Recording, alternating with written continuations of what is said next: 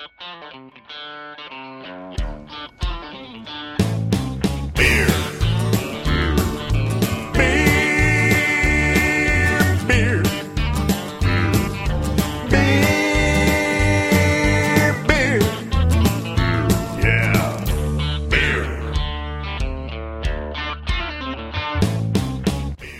recently took a trip up to Newcastle, Maine to visit Oxbow Brewery, where we had a great tour, and then we also visited their new Portland facility, where they're doing barrel aging, and had a long conversation with Tim Adams, the head brewer. We squeezed so much information out of Tim that we decided to make this a 3-part podcast. The first part, contains a lot of general information about Oxbow and their system of blending and packaging their beer in Portland, Maine, while brewing it up in Newcastle, about an hour and a half north. VR and I are with Tim Adams of Oxbow Brewery. Hi, Tim. Hey there. Thanks for inviting us up to the office. My pleasure. So the brewery started in 2011. You've been the head brewer all along? Yeah, I'm founder of the company, and so I was the original head brewer. At this point, we have Mike Fava as our head brewer, and I'm kind of a overseeing director of operations / owner / all those other things. But original brewer. And you guys are known for making farmhouse-style ales. Mm-hmm, that's what we do. Can you describe your concept of a good American farmhouse ale?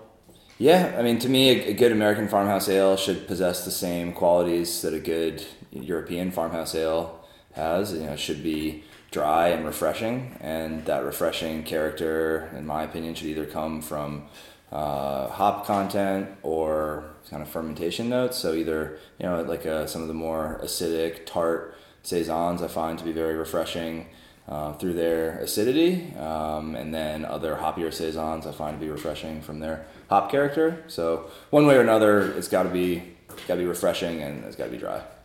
Run down some of the beers that you guys brew. Obviously, you've got a few beers that you brew on a regular basis and keep in stock, and then you do some specialty beers. Yeah, our flagship is Farmhouse Pale Ale. That is, we call that an American saison. It's European malt bill, primarily Pilsner malt, very light blonde beer, some wheat in there, some raw grains, and then the American aspect is that it's American hops. Not super heavy-handed, but it definitely has a distinctively American citrus note to it, and that's our flagship beer, and we love it. What are some of the seasonals or the specialty beers that you brew that stand out? Seasonally, we've got quite a few beers. Right now, being the holiday, winter season, we've got our Noel that we're drinking, which is a strong, dark farmhouse ale.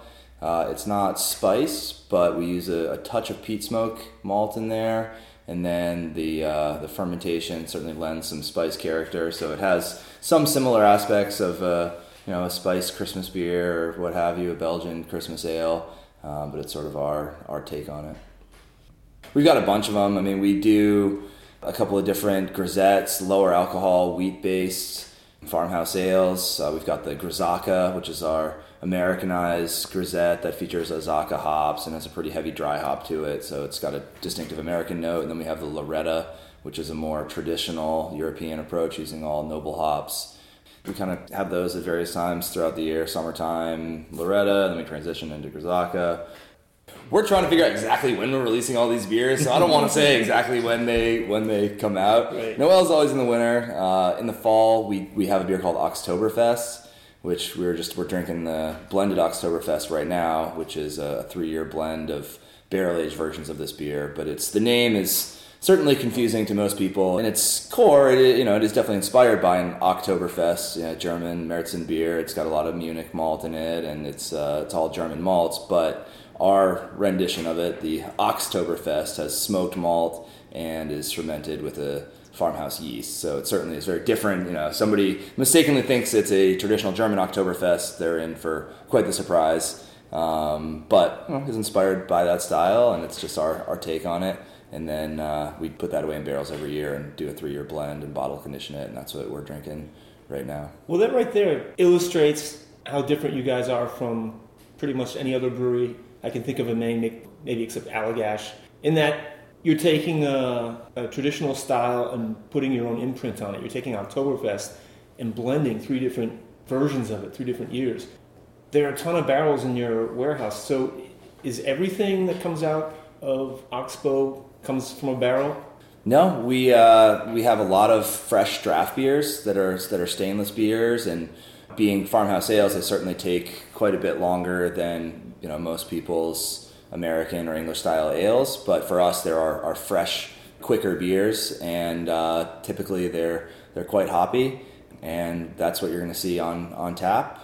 Pretty much anything in a bottle from us has been aged. Typically in wood. We do have some stainless beers, but they've been aged. They have wild yeasts and bacteria in them, and they need the proper amount of time. So those are the beers that we're aging in stainless or oak, mostly oak, for anywhere from 6 to 36 months, and then after we bottle them, we age them in the bottle for 3 to 12 months, depending on the beer.